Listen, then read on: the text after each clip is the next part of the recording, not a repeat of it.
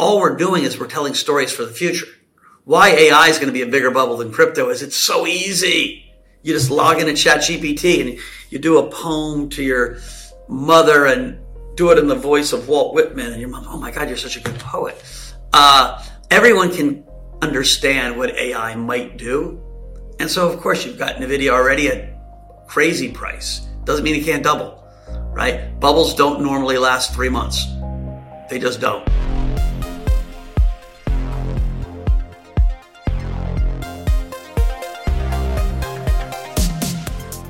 We are thrilled to have everybody back for another episode of the 1000X podcast. Today we've got one of the larger than life figures in crypto today. Mike Novogratz is joining us. I'm super psyched. I think we're gonna have a great conversation and just ready to dive in. I mean, Mike, I've known you for a bit, and I've always been kind of fascinated by your background here. You've had a pretty diverse one. You were a Princeton wrestler, military, helicopter pilot. You've mentioned running marathons in the Sahara and even doing a little bit of ayahuasca. What experiences do you think contributed the most to your success in your career? Wrestling, in that it teaches you how to lose and come back. It teaches you tenacity. It teaches you toughness. There's a great quote: once you've wrestled, everything else in life is easy. And so, I was a good wrestler. I wasn't a great wrestler, but it defined who I was until I was 22. And so I think that's where the foundation comes from. I also got lucky in that I pivoted my way into something that I was naturally good at, right? If you think about what macro investing is, it's a combination of reading economic trends, political trends, social trends, and understanding how markets behave with those inputs. There's a lot of intuition in it, right? It's very different than some businesses. There's hustle, but mostly intuition. And I stumbled into it because, it's a storyteller's business, right? You look at the world, you create a story, you then put your positions on and you tell that story. And I was kind of a natural born storyteller. And so macro came really natural to me. I didn't know that. When I was a salesman at Goldman Sachs, I thought I was just cute and charming. And people liked to deal with me because I was fun. It wasn't until I left being a salesman and left being a trader at Goldman when I was doing my hedge fund that I realized, oh shit, they talked to me because I was right most of the time. That my ability to either know who was going to be right and steal that info or that story, or synthesize the information was right more than it was wrong. And so that's a lot of luck to stumble in a career, like to figure out what you're good at. You mentioned a couple of points in there that we sort of wanted to drill in on with you. Macro investing, it's notoriously difficult. It's, the number of variables that go into the equation whose output is the price of some macro asset like Bitcoin or crude oil. It's vast, it's immense. So, obviously there's synthesizing the information. Maybe you hear about the right thing from somebody else, but I think listeners would really appreciate learning from you directly. Do you have a process for synthesizing these macro trades before you go and tell the story? Yeah, I do. It's not linear, right? So I think what's important for everyone is to figure out what information they need to make a decision and how you process that information. So in macro, there's tons of data points, right? From country visits to charts to surveys to fundamentals. And so I'm talking to people in all kinds of different areas of expertise. So when I used to trade emerging markets, I would go to a country and I would meet the bankers and I would meet corporates and I would meet the investors and I'd meet the press. And pretty soon I meet the central bank and the Ministry of Finance. Pretty soon I would understand Indonesia. I used to tell people when I was trading dollar yen, if I had the newspaper for the end of the year and you had the newspaper for the end of the year, both in the US and in Japan, we still might make different bets on where dollar yen is going to be, and we might not be right? And so you take all this data and you put it through your algorithm. Mine is pattern recognition, right? I look at the chart and it tells me something. It's fundamental analysis, political analysis. It's all those analysis. At the bottom, it's a guess. It's an I think. And because you're guessing, you're scared all the time. What if I'm wrong? Oh, shit. And so the real trick is, can you develop a discipline? And this is where wrestling or other disciplines come into play, where you create a set of rules that you manage your risk by and manage your life by, quite frankly, that allows you the best chance of having your guesses be in your portfolio. So that's often stop losses or sizing or some philosophy, right? What most macro traders in crypto missed last year and the year before is they're like, going straight up. And then, they made a ton of money and they lost 75% on average. They don't realize when you lose 75%, you're pretty much out of business. Right? It takes 5.5 up 25% years to come back to zero. No one's got the patience to wait 5.5 years. And 25% is a good year, right? And so people didn't have an understanding of risk and volatility and stop losses and quite frankly, even year end, right? You're running a hedge fund and you go into year end and you're up 80%. On Jan 1, you're up 0. So you can be playing with the house's money, and the house's money is your money starting Jan 1, right? You've taken your 20% promote. Now your investors don't expect you to have a huge drawdown. And so all of those lessons, can be put in those 3 buckets. What information do you need? How do you process it? And then what are the rules that give you the best chance of staying alive and having your portfolio match your views? So I always told traders to carry 3 notebooks, and you get better in each of those notebooks. Yeah, that makes a ton of sense. I mean, from a crypto perspective, crypto markets are intensely short term and then also intensely long term in many ways. You need this, 5, 10, 20-year outlook to stay convicted in the asset class. But there's so many things that happen on a day-to-day basis, on a week-to-week basis that change price pretty immensely. So when you're thinking about how you used to trade in the macro markets, and what the types of assets that you used to trade before, and how you approach crypto today, what are some differences and similarities between those 2 asset classes? Crypto last year was an 80 vol asset, and I had never traded an 80 vol asset. The year before was a 100 vol asset, and so if you were going to have a $10 million fund and run it 90% long, you're pretty much just going to a casino and flipping coins. The chance of having a volatility adjusted return, a Sharpe ratio, was ludicrous unless you just got lucky when it went straight up. And so the biggest lesson or the biggest transition you need to make is sizing and expectations, right? Most crypto funds had too much risk in it. Now, that was really fun when you bought something at 1 and it went to 400. But to do it 1 to 400 happens once in a lifetime. And we were having it happen all the time. And so the just knowledge that this was bubbles, it was a bubble caused by a beautiful idea. It was a bubble caused by a set of circumstances of 0 interest rates and people at home and young people wanting to gamble, that having had that experience encouraged me to take chips off the table, sometimes too early, but to be constantly a chip taker.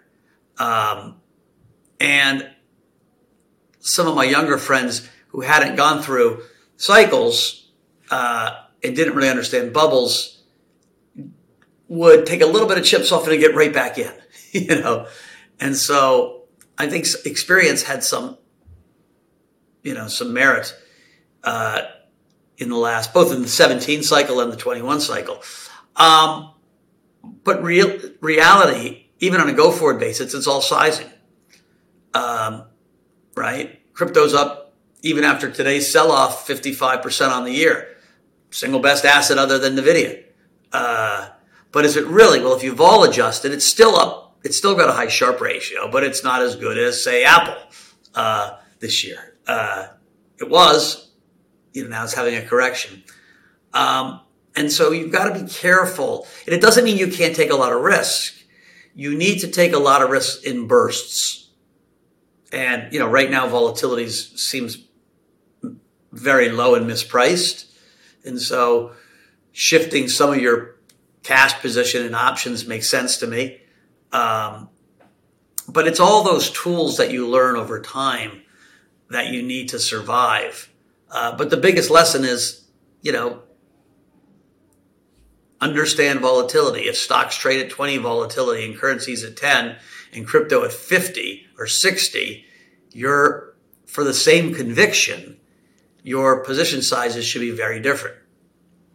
The other mistake people make is, well, I'm a crypto guy. You're an investor. It's an asset. You're a trader. It's got unique characteristics, but so does crude oil, and so does natural gas, and so does corn, and so do interest rates, and so do currencies. And so this idea of crypto as its own asset class, or I'm a crypto trader, that was misplaced for most fund managers. It wasn't misplaced for the engineers. It wasn't misplaced for the revolutionaries in the space. But if you were a fund manager, it was misplaced. Managing portfolios is the same no matter what you manage. So you mentioned something interesting in there. You mentioned the fundamentals of risk taking and understanding volatility. You're known as being one of the risk takers, not just in crypto, but in macro more broadly. What specific characteristics does crypto have that help you remain so convicted in the space, even during drawdowns? Like, what framework do you cling to when things are looking a little shaky? So we're in the zone still where we're selling a vision of the future. And what made crypto unique is, let's separate it, right? Bitcoin came at a time, right, when people were losing trust in the centralized infrastructure, governments, banks, but also at a time when populism was creeping its way into every government, right? If you look at debt to GDP in the U.S., it's skyrocketed since 2008, right? So debt to GDP is a pretty good proxy for populism. Governments want to spend money because it feels good. And I remember Trump said when he had the single greatest increase in government spending ever, and that was before COVID. Someone said, who's going to pay for it? He said, someone else can worry about that. Right? He had the single greatest increase in government spending, and he had tax cuts. Right? Because it felt good. And so that story's not going away. Right? We just had a budget, a debt ceiling showdown. And, McCarthy's declaring victory, Biden's declaring victory. They did cap spending for 2 years on non-defense. But they capped it at a level that was close to 24% of GDP when government spending normally is closer to 20% of GDP. So it's like me giving you triple allowance for 2 years as a young kid and then saying, I'm going to get tough. This year I'm only giving you triple allowance again. We're spending more than we tax. And that is the narrative for why Bitcoin or other hard assets will appreciate over time. And so I don't think we can get out of that story for the next 10 years, 15 years. And so I'm a really structural bullish on hard assets. There are going to be big cyclical moves, right? When rates were zero, of course, Bitcoin should have gone to 65,000. When Powell decided to raise them really fast and try to stop the runaway train of inflation, Bitcoin was supposed to come back down. And so I do think you're going to have an economic cycle within that big secular trend, and an adoption cycle. We thought institutions were going to buy crypto. I've got 430 people at Galaxy, all geared up to help institutions come in to buy crypto, and a combination of bad behavior with a lot of our peers, Sam Bankman-Fried and co. Tough regulation or bad regulation or no regulation out of the U.S. and 5% interest rates, and that enthusiasm has waned. Now, the only silver lining is retail's still buying. It was always the people's revolution, and they're still out there. And so I haven't given up faith, certainly in Bitcoin. The other parts of crypto, right, this big decentralized revolution, what will be built on Ethereum and this base layer of trust that we can build this whole new world on is happening, but the market now seems to want to see shit that works. I don't have an app yet, right? If we lived in Africa or the Mideast, we would probably use crypto for payments. But here we probably use Apple Pay, right? Works. And so unless you're an early adopter, you're not using Web3 in your normal life. And I think doesn't mean we can't have markets go higher because there's $1 trillion in the crypto space that cares about it. But I think to suck people in, to get them really excited again, especially with the competition AI, we're going to need some apps that people can get their teeth into and their mind around. And because even with that, all we're doing is we're telling stories for the future. Why AI is going to be a bigger bubble than crypto is it's so easy. You just log into ChatGPT and you do a poem to your mother and do it in the voice of Walt Whitman, and your mom, oh my God, you're such a good poet. Everyone can understand what AI might do. And so, of course, you've got NVIDIA already at crazy price. Doesn't mean it can't double, right? Bubbles don't normally last 3 months. They just don't. They normally last a couple years. And so I don't know if NVIDIA goes straight up, but I would tell you, I don't think we've seen the high of that whole AI bubble. And so crypto is going to compete with that. We can come up with why crypto is important. It could be really important, right? Authentication, right? With all these deep fakes, and how do I validate that this is actually my work or, my, but now I want to see people actually show me the app that does it. And even if it doesn't get complete adoption, then we're telling stories that people can get their, sink their teeth into again. Yeah, I think that's one of the tough. I was actually just talking about this with my partner Joe earlier today. It's we're in the show me stage. My opinion, it's it's without something that brings in a ton of people that's as easy to use as ChatGPT. You kind of get stuck, and I think Bitcoin obviously has that narrative already built in, the store of value narrative, the hard asset narrative. The rest of crypto less so. But that's also what we're constantly looking for in the market, right? It's looking for what are the most promising opportunities in the crypto space right now. I mean, for people like us, if we're investing long term, that's where we look. So I'm curious for you, when you think about the crypto market in aggregate. So we have your view on Bitcoin.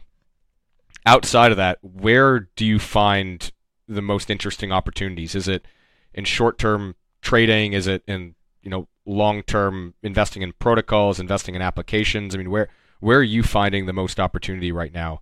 We keep Bitcoin and Ethereum as kind of core. I like the supply demand, the setup for Ethereum. Right, there's just not a whole lot of supply. I have less. And we're still putting small amounts of venture out, but I think people got too long venture over the last cycle, and that's going to take time to digest through. Our lending business is an interesting business because a lot of the lenders got out of the market, right? Genesis, BlockFi, Voyager, Celsius. And so that's a more conservative way of staying in the game. But it's certainly less alty than it was in the past. And my expectation is this is going to be more lackadaisical for a while. I got my eye on gaming still because gaming is so tangential to crypto. And while there haven't been a lot of Web3 games that have taken off yet, There are a couple that are starting to get a little bit of traction. Mythical's got an NBA, smash up game that is starting to get a little bit of traction. That makes too much intuitive sense. That Web3 in gaming, and gaming is just in a 25-year bull market, right? Young kids love to game. And so we have a fund that invests in gaming with some Web3, but when they underwrite, they're underwriting game studios, right? They're not really underwriting. And the Web3 is often the cherry on top. And so that's kind of it. Again, there's some specific investments our guys will make because they think there's unique teams and you want to be still in the game. If we run it back to your points earlier, talking about Bitcoin specifically and how we've been trading with the broader markets, and how you sort of think about Bitcoin as this hedge against irresponsible government spending or irresponsible government actions. I mean, this year we've had we've had a lot of different events and a lot of different regimes in the crypto markets, right? So at the beginning of the year, you had Bitcoin correlating very heavily with the risk markets, with tech. Then after SVB, it was much more correlated with gold than anything else. And now it seems to be almost doing its own thing. You have Qs ripping in a pretty narrow rally, but Bitcoin just refusing to follow. And so when you think about what's happening there and who's participating and what's driving it, I think we're not going to get a sustained Bitcoin rally until the Fed says we're done and we're cutting. And that, in my mind, is probably end of summer. We've all been a little bit too pessimistic on the economy. I think when we're going to go back, when history is rewritten, the $4 trillion of COVID stimulus was really an experiment in universal basic income. And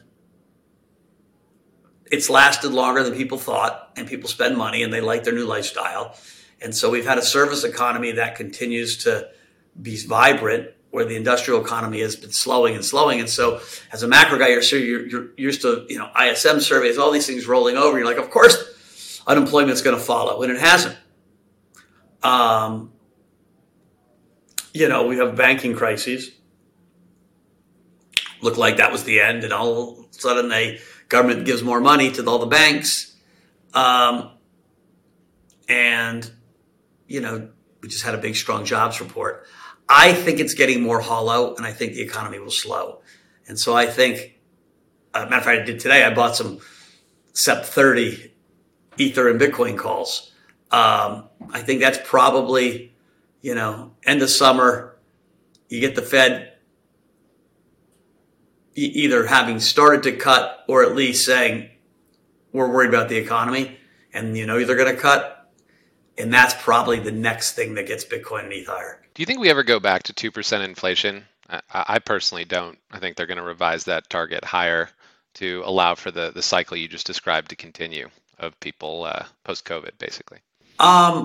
It's a great question. I think they're going to talk 2% and hope for 3%. Look at if you think about when I graduated from college, debt to GDP was about 50%. It's about 130% now, 125%. You guys can check me on my facts. The only way out of that is inflating your debt away. And so last year they did a pretty good job, right? We had 7% inflation. We're paying 3% for our debt, 2.5%. That was the kind of blended average. So you just inflated 4% of the debt away. You need to do that for a while. And of course, you can't say that as a central banker, and you can't say that as a treasury official. But you want to have higher inflation to get out of the debt trap. If it gets too high, you're screwed. And so it's a really, really challenging dance for the stewards of your economy to pull off. And so it's something to watch. Listen, there are structural reasons why inflation will be more stubborn. But in a lot of ways, we had 30 years of globalization where the wealthy were getting a bigger and bigger share and workers weren't. And now workers are fighting back, like wages are going higher. There are not enough of them. We're going to rebuild supply chains because of the ridiculous war we have with China. And so I think there'll be some structural reasons why inflation is stickier. And so you might be right. But I don't think they're going to reset their target. Okay, that's a good framework for thinking about this next question, which is Bitcoin, we all know that Bitcoin's a debasement hedge. If monetary and fiscal policy are too profligate, Bitcoin performs. But obviously we saw that it isn't necessarily the best inflation hedge last year. So do you see prolonged inflation as a form of debasement which leads to Bitcoin performance? Or how do you think about the relationship between alternate monetary systems like crypto and policy? Yeah, as fiat currencies get debased, hard assets should go higher. Remember, we had a speculative frenzy around Bitcoin because it was a spectacular inflation hedge. If you bought it at the beginning of COVID, you bought it at 7,000 and it went to 69,000, 10 extra money. There was no better inflation hedge in the world than Bitcoin or other crypto during COVID, when we were all panicked about inflation. When inflation finally showed, if Powell hadn't, strapped up and become a real central banker, and he took a sledgehammer to the gonads of inflation, right? That was painful. Crypto would have kept going higher. And so I think it's unfair to say it wasn't a good inflation. There was a lot of inflation last year, but there was a central bank fighting it. And so markets always get ahead of where they're supposed to be. And so I think, again, it'll trade semi-correlated with gold and semi-correlated with risk. And I say that because it's a new asset. And so if you're really in a, oh shit, I'm losing everything, I want to pay down leverage, I'm not sure I have the courage to buy new assets, right? That's why the adoption curve happens. It's why young people get more comfortable with it than old people, because old people have never, they have their own safe assets. And so the only thing I see promising right now, in the midst of, regulatory assault and very little sponsorship from institutions, is retail continues to accumulate. Through the, we cover the platforms like a B2B2C player, and it's surprising to me how much buying happens every day in small amounts that adds up to big amounts. And so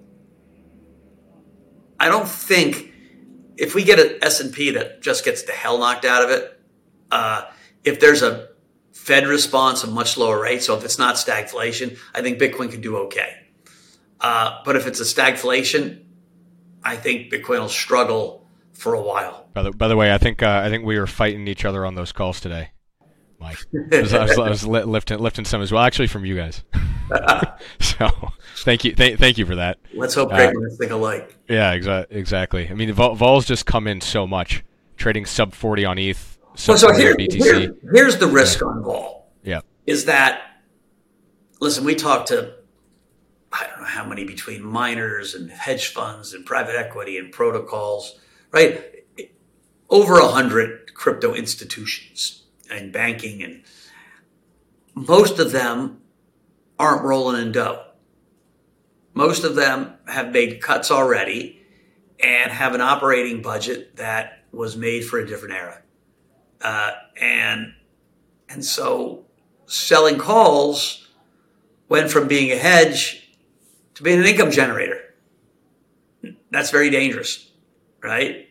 And you've been paid to sell calls, right? So after that first rally, selling anything, you look smart. And so what happens often is people get addicted to that income. And so while crypto vol seems crazy cheap, I told my guys, don't spend all your money yet. It could get cheaper. And it will get cheaper and cheaper until something shifts. And then everyone who's got short is going to get their face ripped off. But that's the painful cycle of markets. And so I was trying to have a lottery on how low crypto, both ETH and Bitcoin vols will go, and will we go sub 30? Because 30 is about as high as you get in normal assets. It would be the first time it doesn't get into that. And so I don't know. I don't have a magic wand on that, but I do know it wouldn't surprise me if it went lower. Yeah, that makes sense. I think it comes back to what you said about sizing, because every time you lose on that trade, it is likely a better trade at the end of that. Right. So if you lift some calls and in a month you haven't won to that, then you're probably looking at sub 30. So you just size it to be able to get in there, right? Yeah. Which makes a ton of sense. I'm kind of curious. You said something there about in institutions being a lot more reluctant than retail to get into the market, and retail being the driving force. Maybe a two-part question. What do you think people are missing about why retail is buying, and what do you think what could really increase that rate of adoption? Is it is it going to come from inside the U.S., outside the U.S.? I think outside. Listen, we just had Hong Kong. Hong Kong allow retail to buy through regulated exchanges. They can't use stable coins, so there's going to be a little bit of a educational and onboarding, delay. But that's important. I think Asia continues to be a place where people like to gamble and people understand crypto. And so that won't surprise me to see Asia continue to be important. But I think retail is this kind of slow, grindy. We need new storytellers, right? It doesn't help that CZ gets indicted by the SEC, or that our storytellers, our promoters, our explainers are important parts of the ecosystem.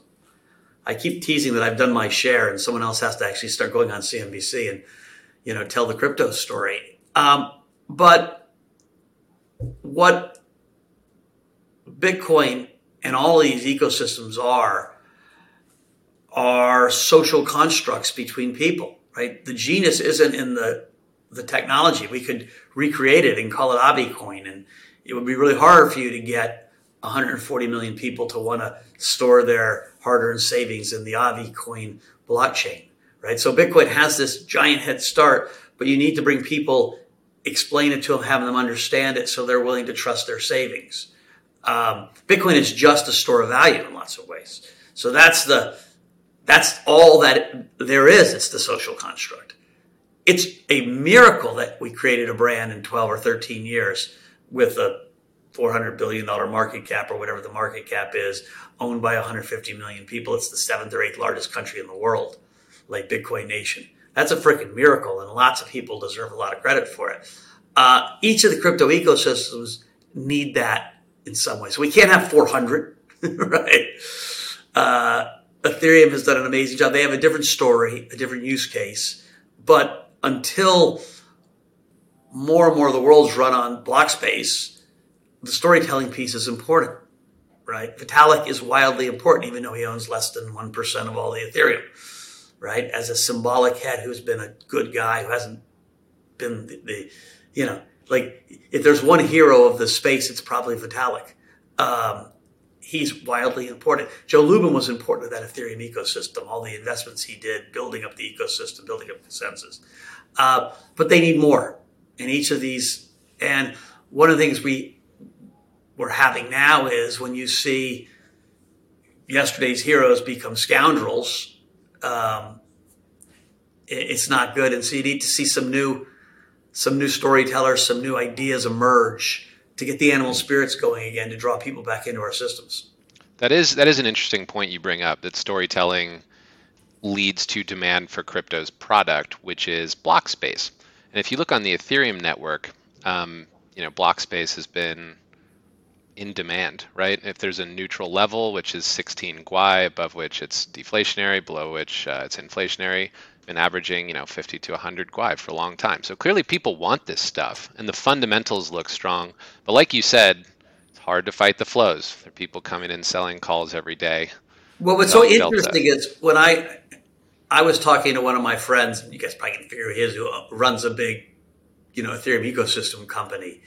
That's mostly on chain. And it doesn't feel 1/3 as bad there than it does in any of the, the CeFi/DeFi companies like ours. Because there's that vibrancy that you're talking about that's happening, if it's people using MetaMask growth or, that original organic crypto peer-to-peer world is still growing. Last time I looked at Blockspace last year, it was dominated by NFTs. Right? OpenSea was literally eating all the block space.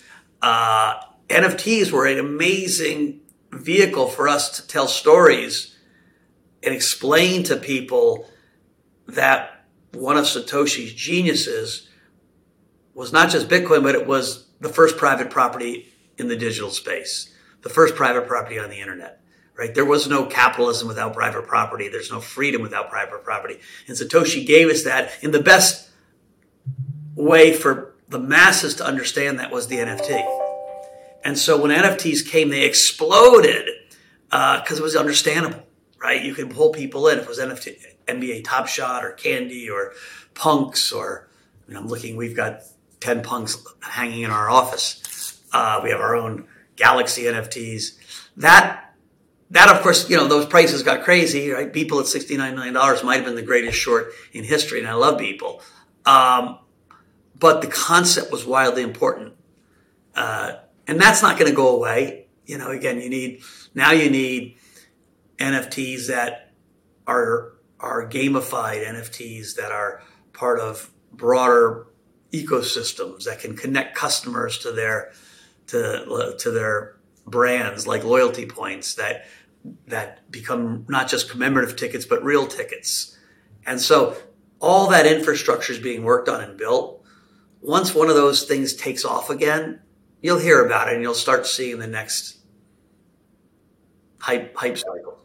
It makes total sense. So you obviously understand storytelling. You're fantastic at it, and you know how to pick out a good story before it necessarily becomes popular and goes viral. That's probably, if I had to guess, something behind your original investment in Bitcoin. So why is it, Avi and I both wanted to know this, why is it that you decided to create, a diversified financial crypto services company this time as opposed to your previous venture, which is a great question. Yeah, well, another way of asking it, why not just go long Bitcoin and walk away? You know what?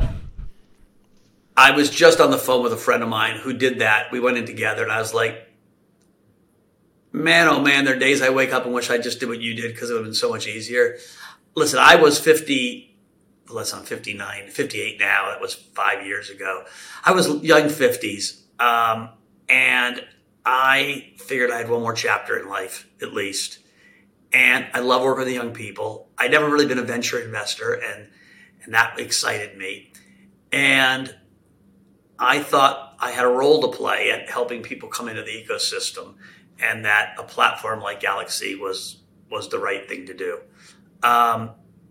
Now, truth be told, I am really good at a few things and not as good at others. And so I've hired people to work alongside of me. Some have been great hires, others have come and gone. But we're putting together a team of people that have varied skill sets to be able to certainly fill in where I'm not good, but bring their own talents to bear. It's hard, right? It would have been a lot easier to be an investor or even an asset manager because the asset management cost structure is just so much smaller. When you're building infrastructure for the space, so you guys can trade and other people can trade with us, that's expensive. And so, now I look back, I'm like, was I crazy? I did it because I thought I had a role to play is the answer. And that I thought it would be a new journey. It wasn't necessarily as well thought out as a trade as I would have made if it was just a trade. Yeah, that makes sense. Leave an impact on crypto. I think it's a good and noble thing to do. I want to ask you about just reflecting on your career as a trader. We'll discount Galaxy because he said it's less well thought out than a trade. I mean, what was your favorite trade over your career that stands out to you? Well, when Asia blew up in 1997, that's when I went from a guy who made $25 million a year to 200, and we worked 21 hours days literally for that whole 1997. I used to call them, 1 year was a dog year. And it was by far the most memorable year because I went from boy to man as a trader, or at least boy to young adult. What you also learn is you make these discrete jumps. You're nervous around betting $500,000 and then $5 million. It's not linear. It's discrete. And I was able to bet a small amount of money and make a fortune in Thailand because I bet on the interest rate curve, forward points in foreign exchange, and very few people were focused on that. And that allowed me to feel like I could take more risk. And so I made that jump at Goldman Sachs from being a $10 guy to a $100 guy. That's hard to do. Some people in crypto made it quickly, but then they unmade it. The great thing about Goldman is once you made the money, the partner's like, thank you, and they take it from you. It's not yours. And you start the next year with bigger courage, but starting at zero again. And so there wasn't this make it all, lose it all. It wasn't allowed. Lloyd Blankfein was a fiercely good risk manager, even if he didn't talk to you every day, every week, every month. When he smelled the money going, he was on the phone. And so I think that was probably the most memorable. Listen, buying Ethereum at one was both, I mean, it's a wonderful story. It was both lucky. It was who you know in your network. I knew Joe Lubin. I would have never been engaged in Ethereum if it wasn't for him. I had met Vitalik before that. And so that's probably still, 1 to 4,000. That very few people, to get a 1 to 100 is a pretty impressive trade. To get a 1 to 4,000, that's a once in a lifetime. I mean, that's a venture-like return, and not just any, like you said, any venture-type return. That's a Google or a Facebook or even more. And I think what protects a lot of venture capitalists from themselves is the fact that seed stage private equity just isn't liquid. So when you're long Ethereum and you paid $1 for your tokens, and you're watching it trading at 200, 400, 600. How do you restrain yourself from... So I tell you a funny story. I spoke at the first Ethereal, and it was out in Brooklyn, and, Lubin had put it together, and there was, 400 people in an auditorium, and I asked, they were all the guys who built Ethereum and worked around it. I was like, well, who's ever owned Ethereum? And about 2/3 of the hands went up. And I was like, well, who still owns it? And about 90% went down. And it was trading about $70. And I was telling him about a thing that Paul Tudor Jones, a great trader, used to call the pain of the game. It's harder to ride a trend, but great fortunes are made in trend. And so you got to handcuff yourself to the chair. I usually leave that metaphor. I say, you literally got to handcuff yourself to the chair. It's easier to stop out than it is to let winners run. And by the end of my speech, that's how small the market was. Ethereum had gone 80, 85, 90, 95, 100. The next day it's 130. I'm selling. Handcuff yourself to the chair, and I couldn't do it. And so I was lucky enough that I bought enough that I could sell a little bit, and think of it like when something explodes like that, I thought of it like an option, almost like I was trading positive gamma. At one point I had a thing called the lockbox. I was like, well, no matter what, we're never getting into the lockbox of Ethereum. And I tell you what, if I was smart enough, I would have had it in a smart contract. I wasn't smart enough. Sure enough, I broke the lockbox when it went higher. And so, listen, if I had kept all my Ethereum that I bought that first day, right? Today it would be worth $2 billion. And let me tell you, I made a lot of money on Ethereum, but my Ethereum is not worth $2 billion. And so I get a lot of credit, or give a lot of credit to myself for holding as long as I did. It was made easier by the fact that I was already rich, right? I had made $1 billion before I got into crypto in macro and in Fortress and in other stuff. And so my original size was bigger than most people's. And that made me more money in crypto. And my ability to not completely freak out. Listen, I don't want to discount the credit me and my team gets on. I remember in 17, I'd get in these ICOs and they'd be up a ton and I'd be selling it. And some of the crypto guys were like, dude, we can't sell it. This is a great protocol. And I'd be like, did you not hear me? It's my money and you work for me. And I said, sell it. And they still wouldn't sell. So I'd have to literally get another guy into this seat and say, please sell my goddamn tokens. It's hard for people. And for me, that was easier because tokens I didn't even know what they did were going up 30, 40, and 17. And so we had an ethos of taking profit in crypto. I just didn't believe there could be that many Googles. And I thought Bitcoin and Ethereum had such a head start on developing the network effect in the community that they were going to be my core holdings, and everything else, if it's Polkadot or Luna or you name it, I was a seller along the way. Also helps you avoid blowups a ton in this space, right? That constant taking chips off the table. I mean, I think in 21 especially, one of the hardest things that I run into is like when is the trend over, right? I think a lot of people want to buy the Pico bottom and sell the Pico top, and then pat themselves on the back and tell themselves that they're great. It should have been easier. You knew year end people were going to try to ramp it into year end, and so year end was you knew the Fed was going to start raising. You didn't know what month, but they were going to start raising. You had an unbelievable run, and the leader had already come off, and secondary things were going higher, right? I mean, Bitcoin was way off, and Luna kept going up, and so we get credit. We sold, I don't know, this is probably public, but over $1 billion of stuff. But I tell you what, I had another $1 billion I could have sold, and it's hard. It's hard. You talk about a public company and what you should keep because the shareholders want. You can make 1,000 excuses not to do the hard thing. The hard thing was go to the sideline. And that's where, Avi, to be honest, if it was me in a family office, it would have been easier, right?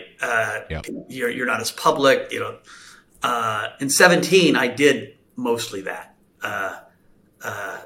And every once in a while, I would tell you guys, I was like, dude, you made so much money. Just sell it all, rent a boat, go away for a month and come back. And it's hard for people to let go. That adrenaline of and it's not just greed. It's you get committed to this cause. So you mentioned greed and cause. We know you're a very charitable guy. As we run out of time here, all of this, capital that you generate from your discipline and your process, how do you like to reinvest it in the broader world of people who need it? I think you need to spend some on yourself and your own community. Your community, when I say that, your family, your friends, the people that you surround yourself with, because money's energy, and you should share some of that good energy.